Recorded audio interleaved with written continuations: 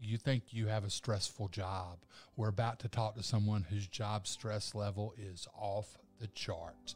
And for the record, it's not a job that I'd ever want to do. You speak, we listen. Conversations connecting people. This is the Chuck Williams Show. Welcome back to the Chuck Williams Show. It's kind of a weekly conversation that's becoming one of my favorite hours of the week. I get to learn something and I get to bring y'all along for the journey. And today we've got a really special guest. It's Nancy Boren. Nancy is the Director of Elections and Registrations for Muscogee County. And Nancy, nothing's going on in the election world right now, is it? Oh, no, Chuck. Nothing ever goes on in elections.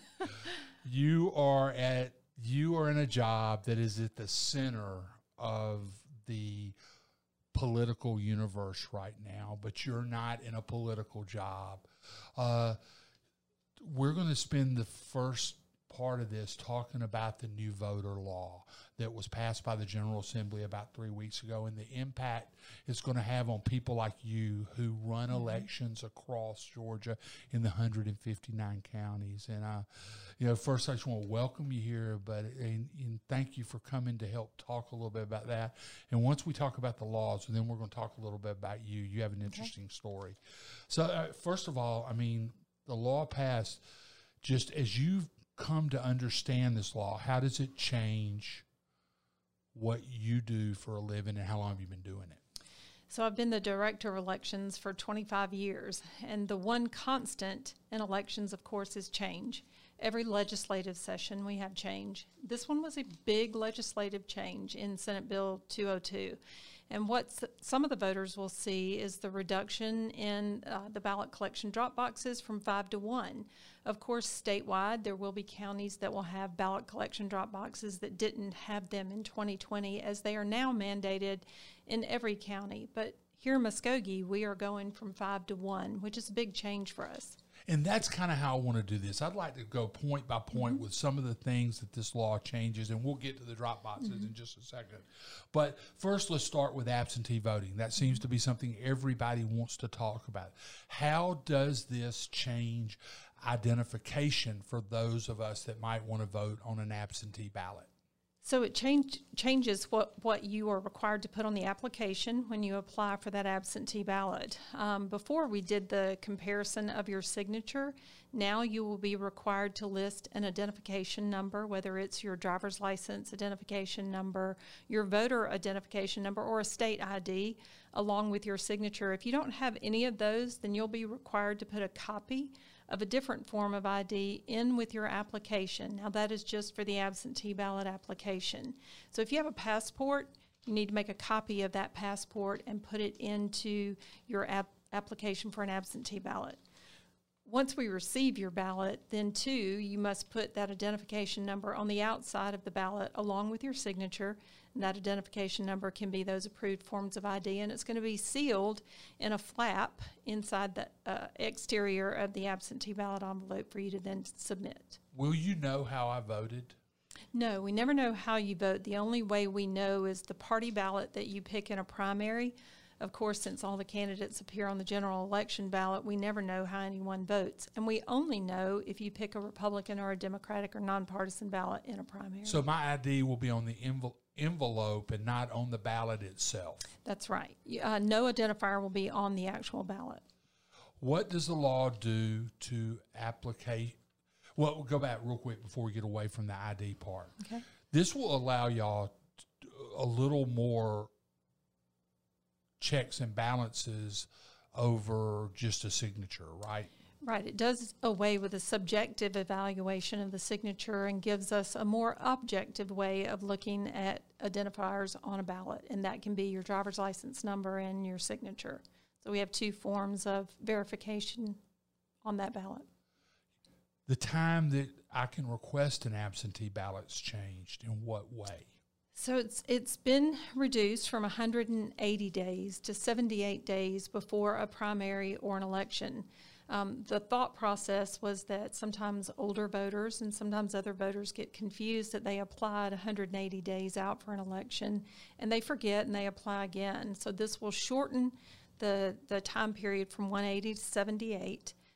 But the big kicker is 11 days before an election is the deadline for you to apply for an absentee ballot, and that's a big change for voters. What was it last election? It was the Friday before the election on Tuesday. So now we push it out a week, and it's 11 days before the election on Tuesday. So that last week of early voting, there will be no mailing of absentee ballots. So that is a dramatic change. And this is kind of where the Democrats are screaming suppression and the Republicans are saying easier to vote, harder to cheat. I mean, this is where kind of their messages are meeting each other, right?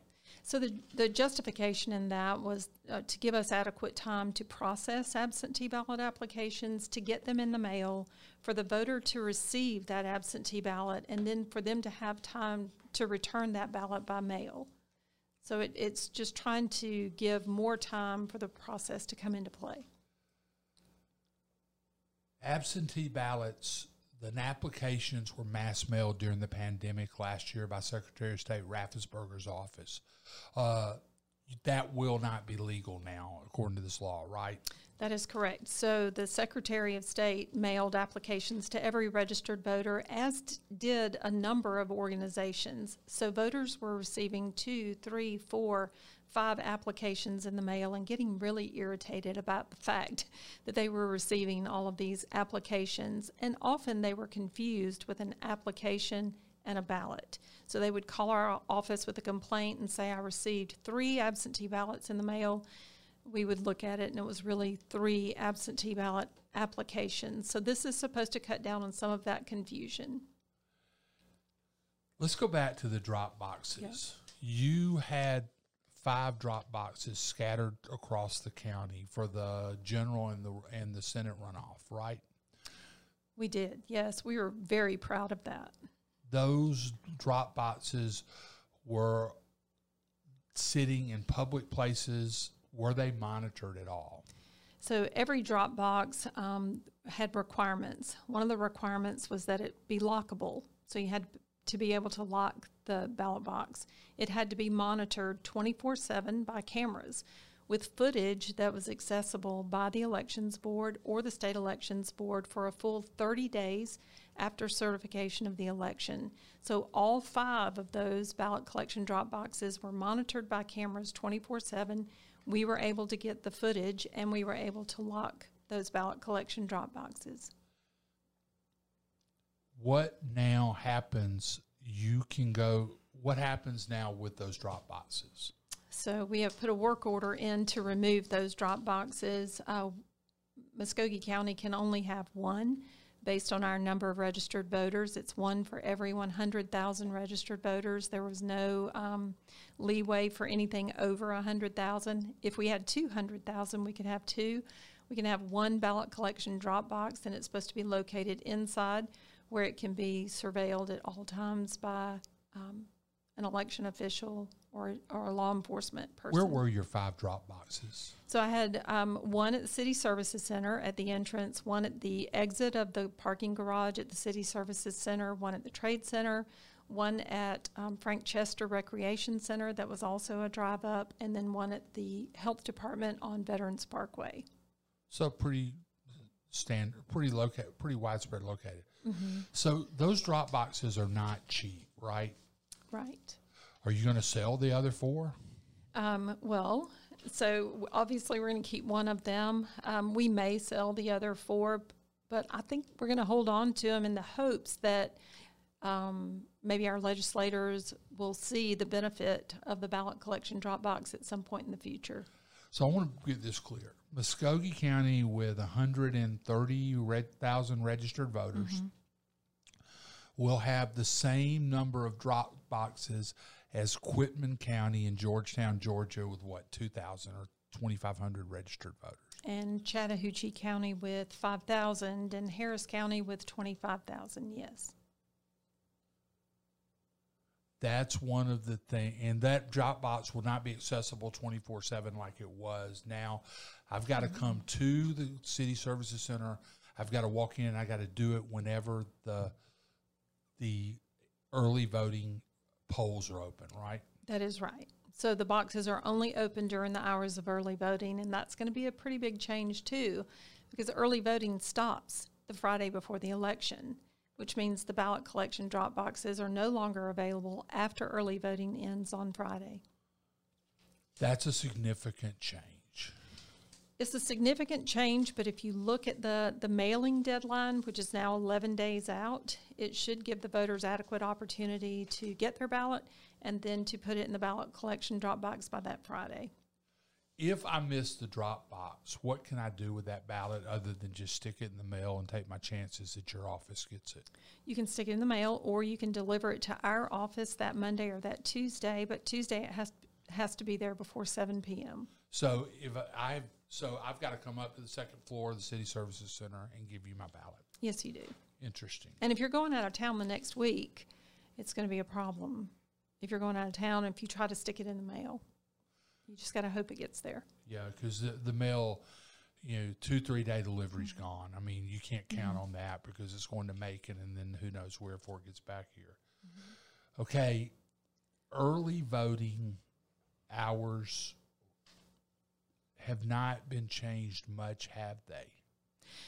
Not in Muscogee County. In Muscogee County, we had maximized days and hours. So 7 a.m. to 7 p.m. every Saturday and Sunday during the advanced voting period, Monday through Friday during the advanced voting period. And the legislators in the final version allowed the counties the opportunity to decide when they wanted to have that early voting available to their voters.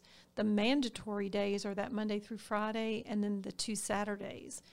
What's unique about that is Harris County and Quitman that you just mentioned will now have to have 2 Saturdays of voting. Where they may not have done that in the past. That's right. So it's going to change. It's essentially treating voting the same in Fulton County as you do in Quitman County.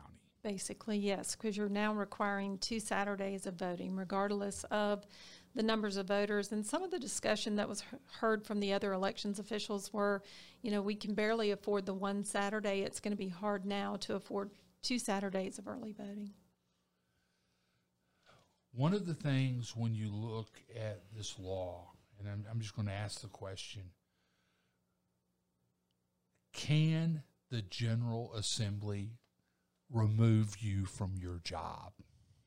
So I think part of the discussion in that section talks about replacing a non-performing superintendent after 2 general election cycles where it's been documented that this superintendent is non-performing.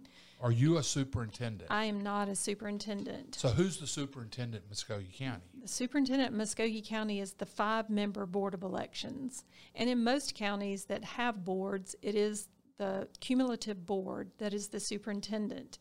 In those counties that have probate judges that do the elections, it's the probate judge. Of course, here in Muscogee, as I said, it's the 5-member Board of Elections. So for non-performance or based on the recommendation of a city council member or part of our legislative delegation, an investigation can be done and the superintendent can be replaced. And they are replaced by one person who is an appointee of the State Elections Board. There's been a lot of concern in circles, particularly Democratic circles, about this, that your name has never come up as an underperforming election official. I think the state guys have called you a rock star. Governor Schwarzenegger in California has called you a rock star. So, but some of your colleagues have to be very nervous about this.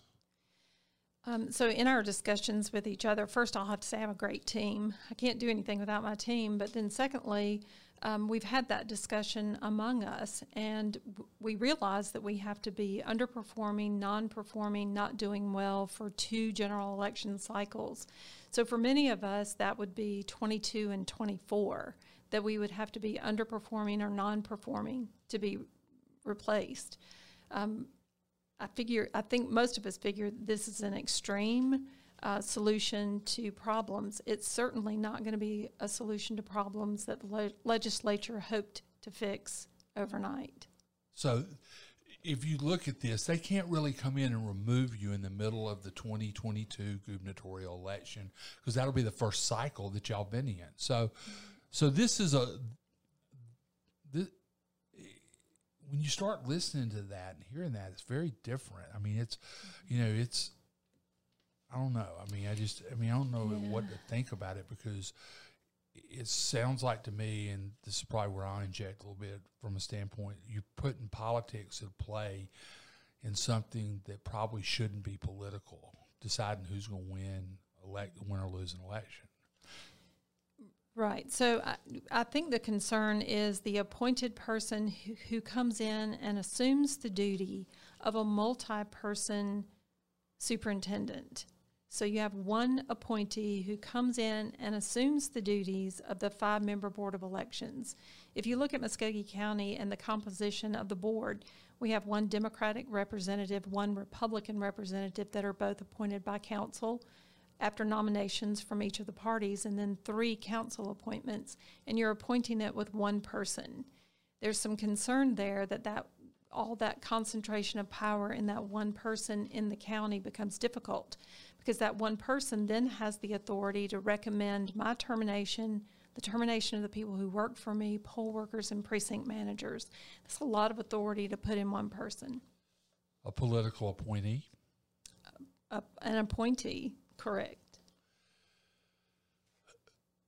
As the General Assembly was coming up with this law, did you talk to any of those guys or those people, our representatives? We have, 7 here? Senator Robertson was on the Senate committee, and Representative Smyrie was on the House committee. And I texted and sent emails to both of those numerous times, thinking that perhaps the superintendent, they meant supervisor and all of those things. As elections officials, though, we weren't necessarily contacted about our input or our feedback on any of this legislation. That's an interesting position that the General Assembly took here. Yes. And I can say that. I want to get to a couple more things. I mean, one of the things where you will see an impact is you got pretty good at attracting outside money to help pay for very expensive elections in a pandemic.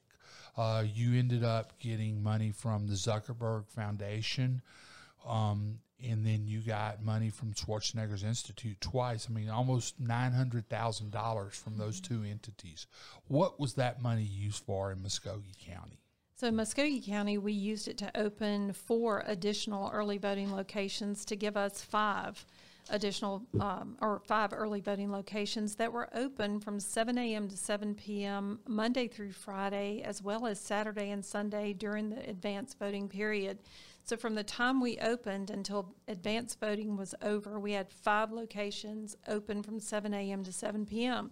It was tremendous. I think you covered the first 2 days of early voting in October at the City Services Center. 5.5 hour wait. Right, when we had 1 location.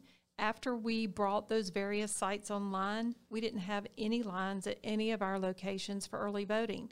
And the great part about it was we didn't say, Democrats, you vote here, Republicans, you vote here. We said, voters in Muscogee County, we want you to come to any one of these 5 locations that you feel comfortable coming to and voting according to your own voting plan. And that's what we intended to do with that money, and that's how we use that money to benefit all voters in Muscogee County. If you had more than a 10-minute wait to vote in Muscogee County for the general after the multiple locations or for the January Senate runoff, you had a bad plan, because it was fairly easy to vote in Muscogee County. It was, and you could go to a location where you could socially distance yourself, where if you looked at the Trade Center, if you saw pictures of the Trade Center, you could see we had tons of space. We had tons of places for you to wait inside. At the City Services Center, you had to wait outside, but at the Trade Center and at the Civic Center, it was laid out so that as a voter, you could wait inside if that's where you chose to wait. They were easy for people who had disabilities or handicaps. So that was one of the things I saw as a reporter. It was very easy at all of our locations that we brought online later for voters to go. And again, we said, vote according to your plan. If it's dropping your ballot in the ballot collection drop box at a drive-up, drop box, or if it is voting at one of our early voting locations, that's what we want you to do.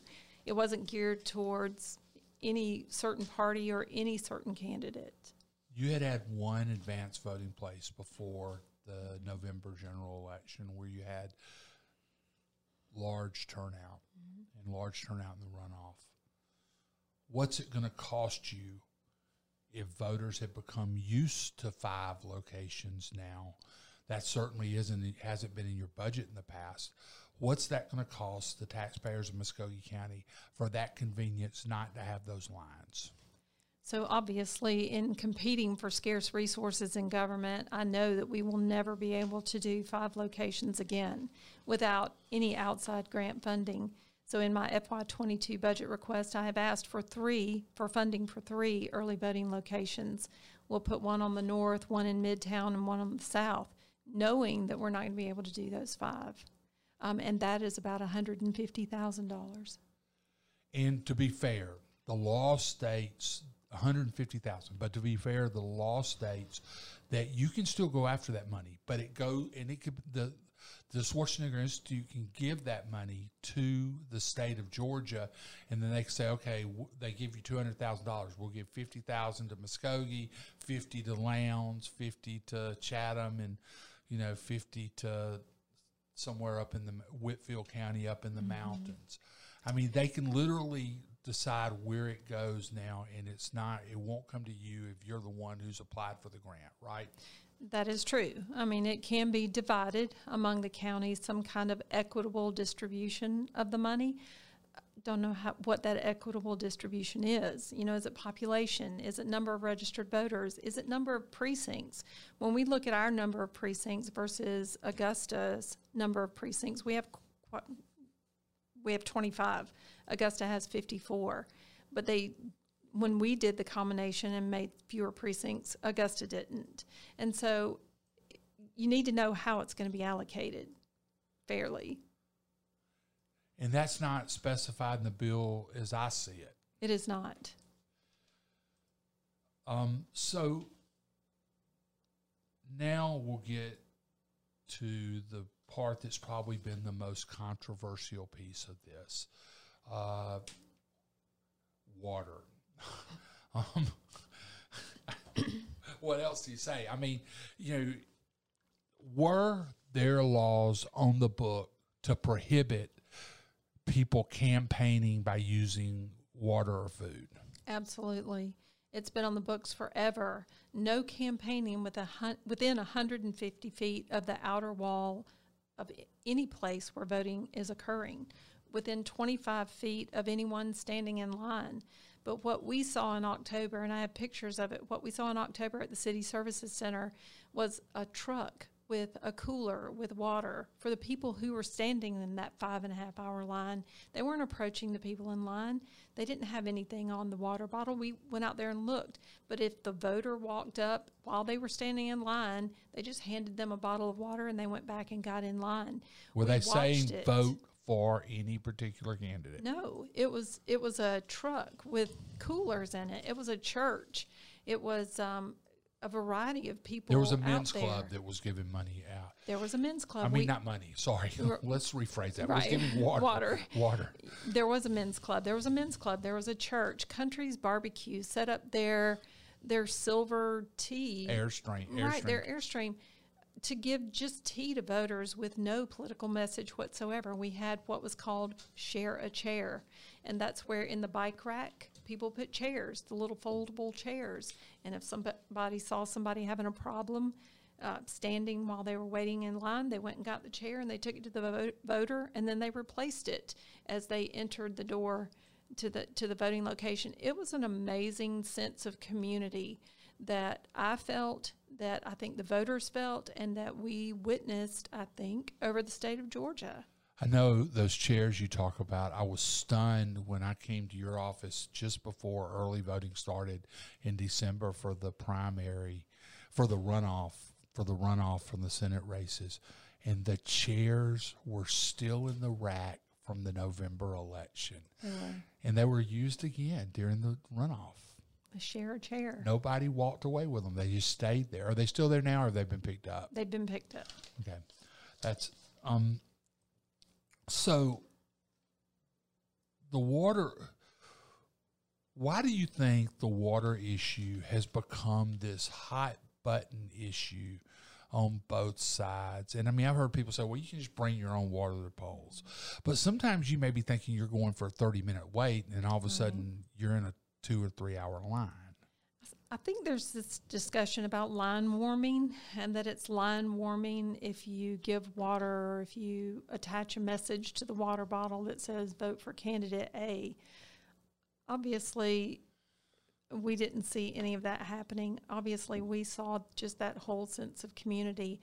And again, most of the places that gave out food or water parked in the parking lot of the library, which is more than 150 feet from the outer wall of the City Services Center. Will they be allowed to do it again? Yes, because we have no control over what happens in the library parking lot. But if I'm Jim Morpeth and I'm giving away my country sweet tea to a little old lady who's standing in the line, and I walk over there and hand her that tea, at that point I've broken the law, right?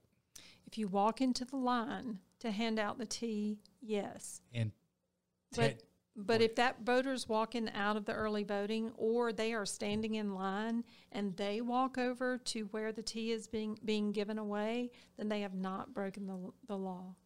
But what if they go over and get it, and then all of a sudden somebody says, you left the line, go back to the back? I mean, you could see, I mean, there are all sorts of human indecencies in this politically charged environment that you could see come out in this, right? You can see that, but I saw so much human decency in 2020 that I don't know that would be something that you would see in Muscogee County.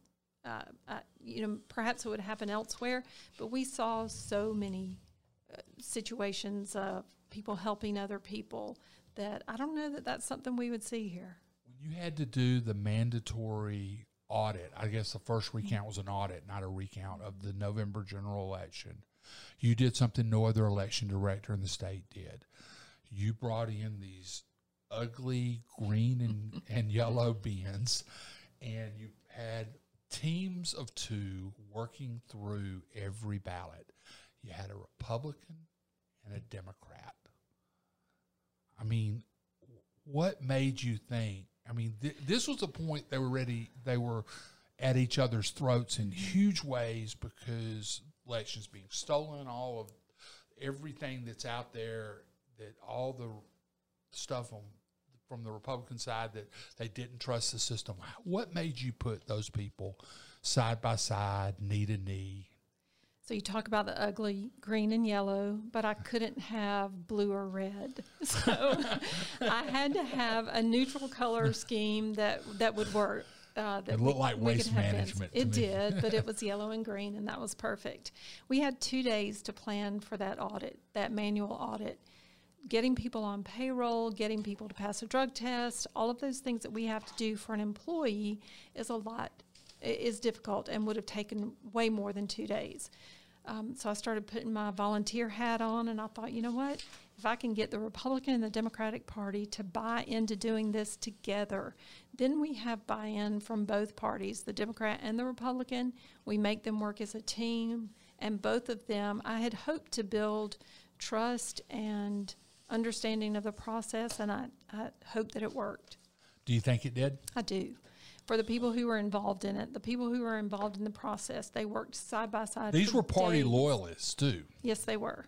They were people who volunteered their time 8 hours a day for 4 or 5 days, voluntarily came and were excited and cheered each other on when they completed bins or when they completed batches. It was an amazing experience. Last kind of piece I'm going to ask on the election stuff, and then we'll move into a little bit about you, okay. A little bit about you personally. And you've got a pretty interesting life, or have led a pretty interesting life. But last question, was there any voter fraud or any election cheating in Muscogee County during the November general election or during the January Senate and Public Service Commission runoffs? I would say that there was no fraud. There were people who forgot that they had mailed in their ballot and they went to vote early, but we were able to say, look, we issued you a ballot. Or they received applications, numerous applications, and they forgot that they had already completed an application in April to receive a ballot for every election. So I don't think there was purposeful fraud. I think that people forgot the process. They had a lot of things on their minds. And no, there was not systemic fraud. There was not equipment fraud. The machines didn't add votes. That was validated. You used the Dominion's machines. We did. And did the Dominion machines, as accused by the President of the United States, did they switch ballots? So I've been around the block a long time when it comes to elections. The first election system that I implemented was the optical scan. Okay. And that's where you darkened in the arrow and you scanned it into the machine. Debold. Oh, terrible. No, we can't use that anymore. So now we've got to go from optical scan and paper-based elections, because paper-based elections are problems, to electronic voting. That's when we went to the DREs. Electronic voting, voters loved it. Elections officials, so-so, because we had to have a DRE for every, 20 for every precinct. But we went to electronic voting. Then the discussion came around and said, no, we don't want electronic anymore. We want to go back to paper. So I feel like I've come full circle when it comes to optical scan and paper and electronic and now back to paper. You have the paper backup. That's what we were able to audit. That's what we were able to look at. And when your audit comes out similar to your election day counts, you've got to think that there's no problem with software. And the big thing is the software is never connected to the internet. Our equipment is never connected to the internet. Our tabulating computer is never connected to the internet. What did you think when Gabe Sterling, who you know well, and Raffensperger, everybody in this game, I mean, you worked with Governor Kent when he was Secretary of State closely. You have been working with Stacey Abrams and Fair Fight for the last 8 or 9 years as they've ramped up voter registration. You know all the players in this game. What did you think when Gabe Sterling stood up and became very emotional and said it has to stop? You're going to get one of these election workers killed. I think we were very proud that someone finally stood up for us as elections officials. We had worked through a pandemic. We had worked through all of those issues where we had worked through protests, and we were glad that someone finally stood up for us and said, look, these elections officials are doing their jobs. And we were happy for that. The Secretary of State, no one has ever done an election in a pandemic. We were all just kind of flying by the seat of our pants, and we felt like we killed it in 2020.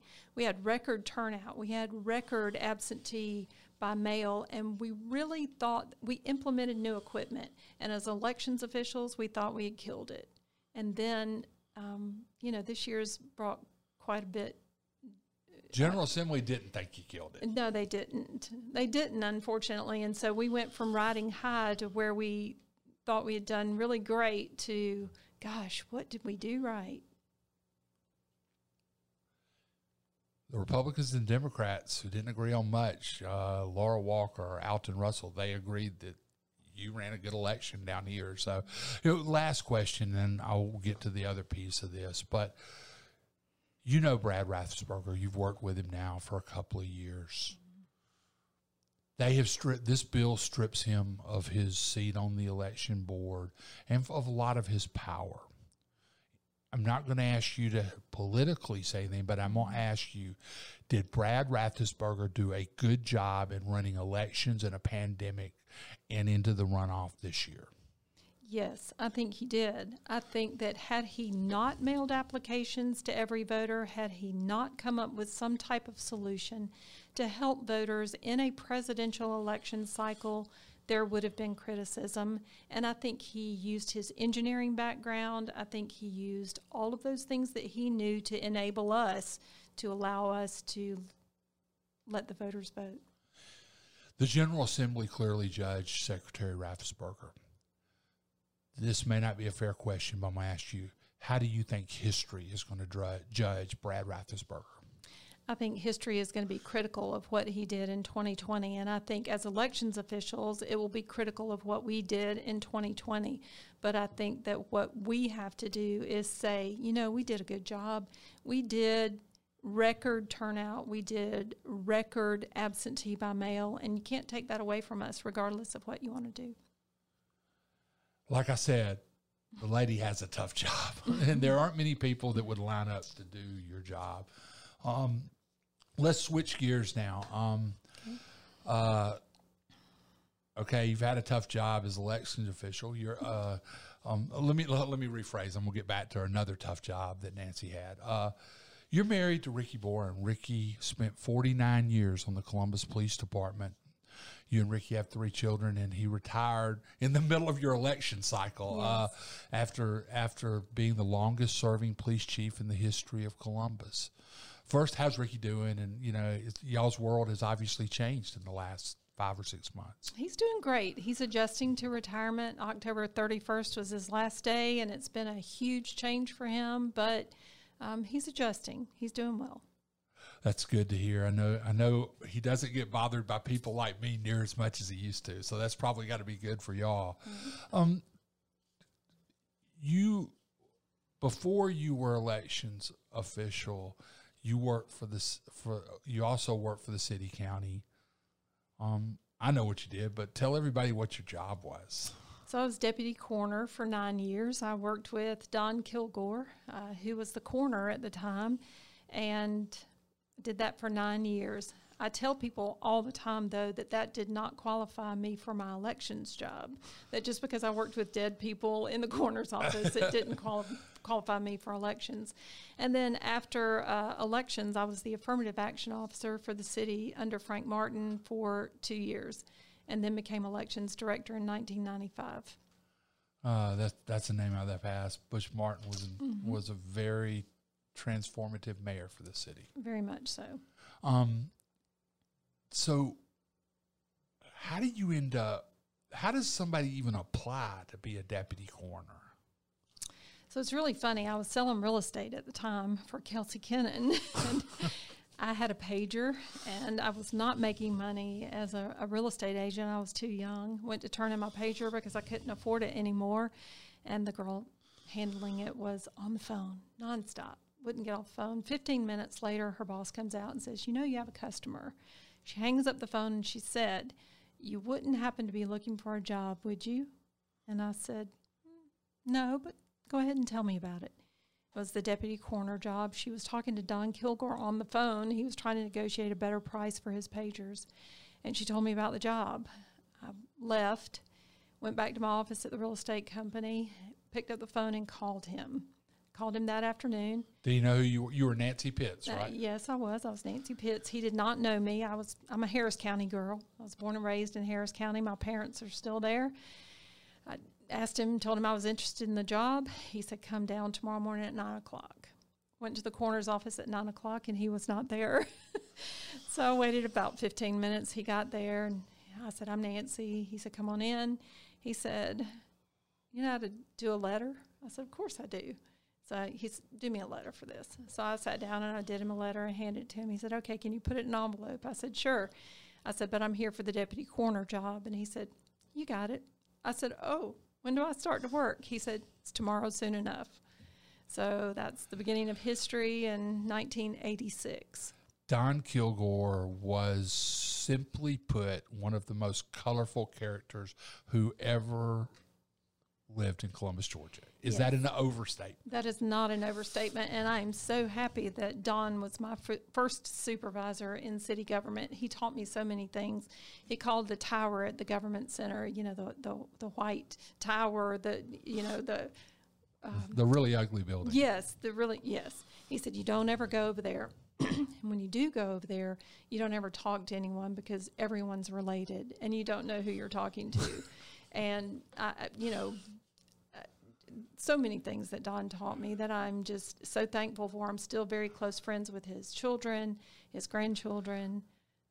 It was an amazing time. Everybody who ever dealt with Don Kilgore has a Kilgore story. I've got one. I was the city editor at the Ledger-Enquirer, and they had somebody that was in the coroner's office's custody, so obviously they were dead. They couldn't identify the body. So Kilgore comes in and asks us to run this autopsy mugshot of the guy. And I'm like, Don, I'm not doing that. I mean, eyes were closed, the whole thing. He walks out, comes back 2 hours later, and had opened the eyes on the thing and taken another picture and asked us to run it. And I looked at my boss and I said, I'm not running it. And we didn't. And Don got in a huff and walked out of the office and said he'd never talked to Ledger-Enquirer again. He may probably have, I don't know. But, it was, he looked at the world in a very different way than most of us did. He did, and I think part of that is being in the funeral business and then in the coroner business, me being in it for 9 years. You have to look at life in a different way. You have to think about things that are funny, or a way to put humor into your life, a way to appreciate family and children and those that are close to you, because in the coroner's office we saw that it wasn't guaranteed. The next day wasn't guaranteed, and so I think he learned that early on, and that's how he was able to stay in the coroner's office for so many years. Is the legend true that Don actually did the autopsy on his brother after he was killed? He actually owned the funeral home, and the funeral home where his brother was prepared, he actually did the preparation of his brother's body for viewing. His brother was the pilot of the plane that J.R. Allen was killed on the way to a speech in Rome, Georgia. I guess That's that was 72? Yes. 72. So, I mean, a lot of incredible history revolves around the Kilgore family. It was incredible history, and I'm so glad to have been a part of it. I was able to keep one of the things that he had behind his desk at the county morgue. He always had a poster, and it said, think.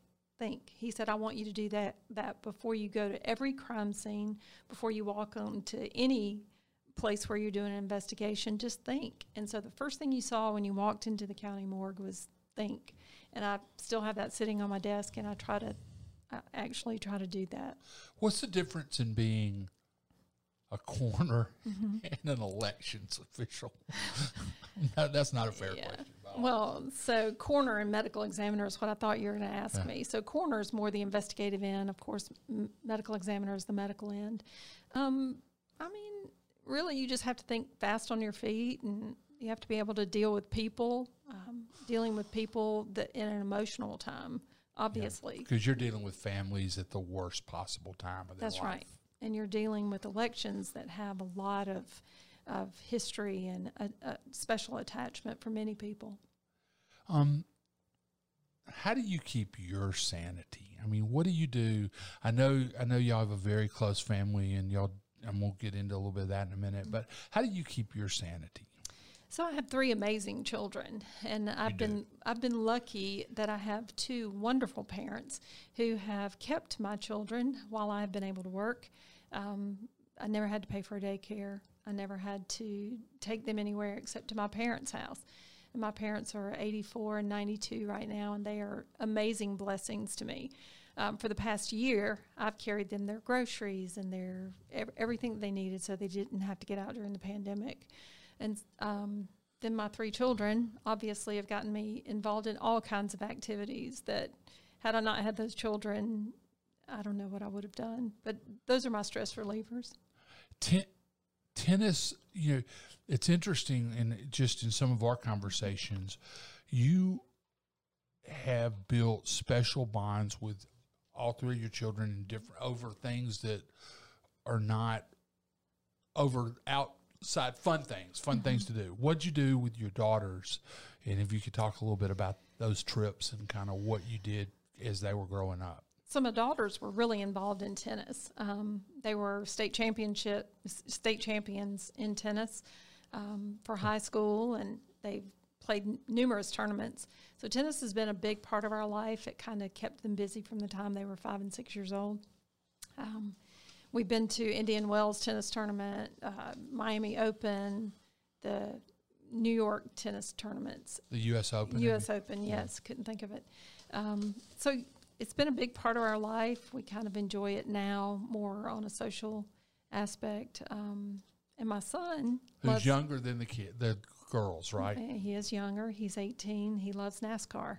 So we've been going to NASCAR races since he was 12. Where do you go?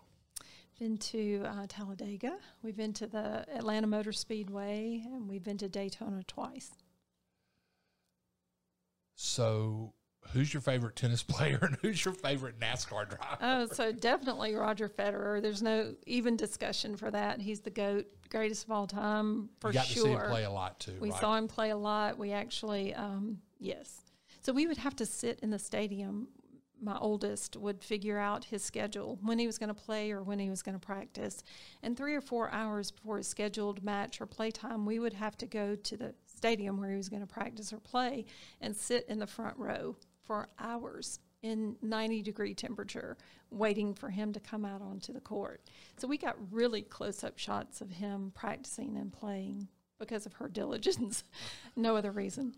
And, you know, my favorite NASCAR driver, I guess, I love Jeff Gordon kind of now. Of course, with my son, we went through Jeff Gordon, then Danica Patrick, and now he's kind of going back and forth between several of the drivers. He hasn't really picked. You had that relationship with your dad, and it was cycling. So was that what you and your dad did on bicycles, doing bike ride across Georgia and stuff? Mm-hmm. Was that the blueprint for what you were doing with your children? It was absolutely the blueprint. My dad said, you've got to find something that will take you through their teenage years, take you through their adult years, where you can just spend time with your children. And so that's what I did. I identified those things, and for my girls, it was tennis.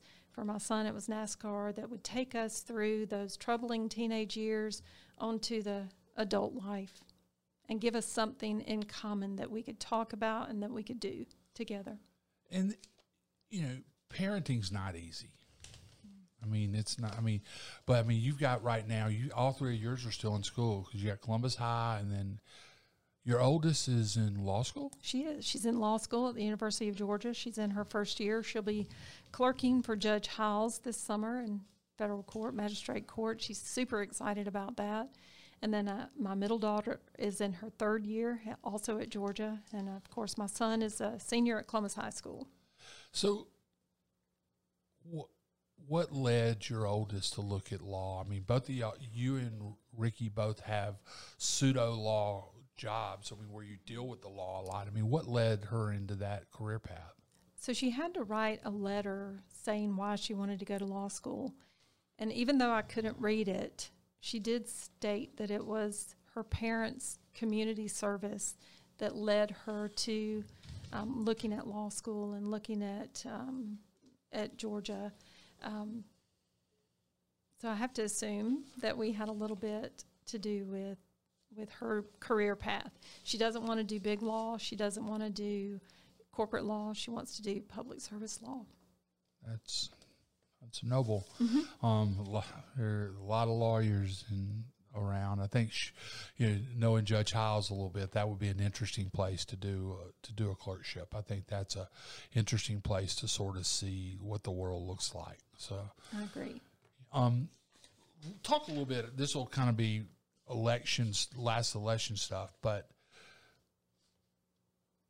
in your performance of your duty, you were named a superhero of democracy, or whatever the terminology is, by Arnold Schwarzenegger. And it's kind of weird, because if you had Chuck and Nancy will get to interview and talk to Arnold Schwarzenegger on your 2020 pandemic bingo card. I mean, he really took an interest in what was happening here, didn't he? He did. And I can't take the credit for that. I told him, and I told the University of Southern California, it was the money, of course, but it was the marketing. And it was the marketing by Haley at the Trade Center, but then last and certainly not least. Haley Tillery. Mm-hmm, Haley at the Trade Center. And last and certainly not least is the media. You were my best proponent during that time period. You let people know when we were going to open new places. And so without those 3 M's, the money, the marketing, and the media, it would not have made such an impact in Muscogee County as it did. And that money made a huge impact. But you had some conversation. I mean, how was it to sit there and talk to somebody that literally is this? I mean, Dylan sitting here. How would you describe Arnold Schwarzenegger, Dylan? That's a good question. I don't know. Just like Hollywood star. Not even Hollywood star. I don't know. I think because he was governor of California for a while, right?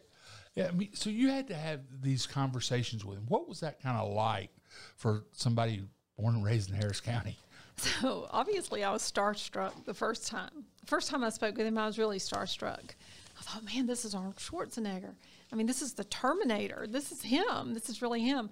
But he was such an amazing person to talk to. And then the people that he had around him, Daniel and Christian, they were amazing. And so they made the process important, made us feel important, and made Muscogee County. He talked to the poll workers.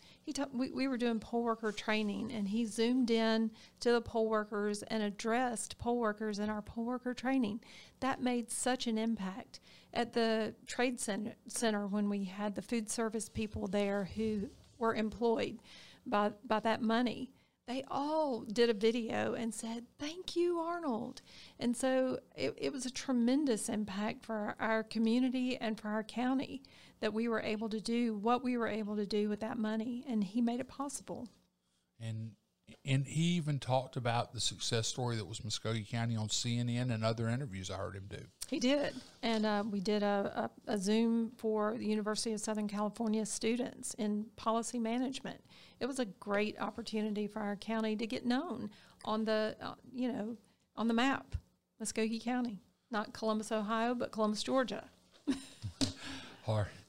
It's just when you start thinking back about how that all happened, it's crazy. Well, we're getting near the end of this, and one thing I want to ask, is there anything that I haven't talked about that you want to talk about? Is there anything that's like, hey, I wish you'd have asked about this or something? I know. I just think for voters, they need to know and, again, make a plan for voting, whether it's in 2021, whether it's in 2022. Know how the new laws affect you. Know how you as a voter want to cast your ballot, whether it's in person, whether it is by mail, or whether it's during early voting. Know all of those things. It's going to be different. The time periods are going to be different. And you're about to have one of the very first elections. You've got a special election to fill the school board seat vacated when Mike Edmondson, somebody both of us knew well, when Mike passed away. That seat, you've got 2 people running for that seat now, and that election's coming up when, June? It'll be June the 15th. We'll have early voting that starts May the 24th. Again, that will be at the City Services Center. You can request your absentee ballot, but know those deadlines. Know when you have to request that absentee ballot by mail if you are a voter in that district. Know when early voting begins. Just stay informed. So you won't have a drop box up in the 2nd District, which is the Green Island, Brookstone area, where you can normally put a drop box up there. You won't have a drop box up there for people to put absentee. They'll have to come down to Midtown and put the drop box while early voting, put the ballot in the drop box at the City Services Center. That's right. The ballot collection drop box will be at the City Services Center on Macon Road. And for all of those voters in School Board District 2, they'll have to bring that ballot to the City Services Center between 8:30 and 4:30. big change. Wow. Well, I really appreciate you taking time to talk to us. And we'll do something now. I've been doing this on all these podcasts, and it's been interesting. I call it Turn the Tables. And you get to ask me a question. It's like I've been asking you questions for 20 years now. And I don't know if I want to do this or not. But if you've got anything you want to ask me, that kind of turned the tables. And I forgot to prepare you for this, so this will be cold. So it will be cold. Yeah, it'll be fine. How did you learn to present yourself on the camera the way you did, say, for Dr. Edmondson or in later interviews? I know in the beginning it was a little rough. It is for me too. And so I need that feedback. I need to know how you did it. A little rough in the beginning is a very mild understatement. I don't know why Gene Kirkconnell, our news director, and Connor Hackling, our assistant news director, and David Hart, our general manager, didn't take me off the air. I was terrible the first 5 or 6 months. First of all, I have a voice that is unique to this market. Nobody else has my voice, and there's probably a reason for that. But I've gotten more comfortable, and it was interesting today. Dylan was kind of watching. We came in from a court hearing. We wrote a story. Incredible team effort revolving around everybody in the station. But when I walked in there to get ready to talk about this 2 people had served 12 years in prison for conviction of murdering their child, and Supreme Court overthrew it. They're not going to retry it, and they walked out. And it was and we interviewed them. And it was incredibly emotional interviews with the Devil Bots before I came in here. But all that happened within 20, 30 minutes of walking on that set. I rewrote a story, and I walked in there, and I was comfortable. But you got Phil and Teresa. You got Jeswal. You got Cody was in there tonight. You had all these people, Blake in the morning, Nicole at noon. They make you comfortable. And I've watched professionals. I've watched the professionals that are Teresa Whitaker and Phil Scoggins, people that know how to do it. And they took an interest in me because I guess they figured that the station had gambled to bring a newspaper guy over here. And they took an interest in getting me better. Teresa had input. Phil had input. A lot of people had, even people, my wife Kathy had a lot of input. It's like, she about sort of what she saw just as a viewer when I come home. So I've gotten comfortable because reps make you comfortable. The more you do something, the more comfortable you get. And, I know you're very nervous when we put a camera in front of you. And, I'm different from probably any other reporter because I don't put a camera. I put a cell phone. I put this in front of you. And that's a very different way to do it for you. So I think that's taken a little bit of, you don't have that big, chunky camera. You just got, Chuck and a cell phone. So, which can do a lot of damage, we're learning. So I hope that answers the question. Okay, I got to get okay, we're getting towards the end. First of all, I want to thank you, Nancy. I think this has been a good hour. I really appreciate going point by point on the law and kind of demystifying some of it. And I think I learned some stuff. I've had these conversations over the last probably 2 months with you as this law was taking shape. So this has been helpful, and I hope that the people who listen to this will take something out of it, from it's a deeply partisan issue, and you're in a deeply partisan fight. We're all in a deeply partisan world right now, and I think just coming in and talking about it helps. Okay, I want to thank my buddy here. Dylan Hanson is our director. He has been doing this now for 8 shows, and he keeps coming back. I think Dylan likes me, and I know I like Dylan, man. Of course, you're so much fun. Dylan is a student at CSU, and I can look over and tell if I'm doing something right if Dylan's really paying attention. Sometimes he'll zone out, but he paid attention to this. I mean, even with a mask, I can tell when Dylan's going to the Dylan place. But I'm being called out now. No, you're really not. Thank you for your work here. You do a great job, and you have been very, very helpful to me as I learn this process. And this is essentially radio. in a lot of ways. Okay, first of all, you can subscribe to the Chuck Williams Show, streaming live on WRBL.com every Tuesday night at 7 p.m. Eastern. Watch the replay on our website the next day, and we'll push it out on the WRBL Facebook page, the link to it, so you'll be able to watch that if you want to. And coming soon, make sure to subscribe to the podcast on Apple, Spotify, or Audible. You can listen to the show on the go, and I've been told that that's really coming in the next couple of weeks. So I'll be glad one day to say, hey, go get it on Audible or Spotify. We're getting really close to that. You also can watch the, hold on, what am I doing? Okay, now let's go to social media, my favorite part of social media animal that I am. You can catch it on Twitter at Chuck Williams. You can get me on Facebook at Chuck Williams, WRBL. And you can get it on Instagram at Chuck Williams 0999. On my Instagram, Dylan, I mainly post flower pictures. That's my flower picture spot. Again, we want to thank Nancy for joining us. Nancy Boren, Director of Elections and Registrations here in Muscogee County. Appreciate you spending an hour with us. And come back next week, next Tuesday, we'll have somebody else to talk about something else. You've been listening to the Chuck Williams Show.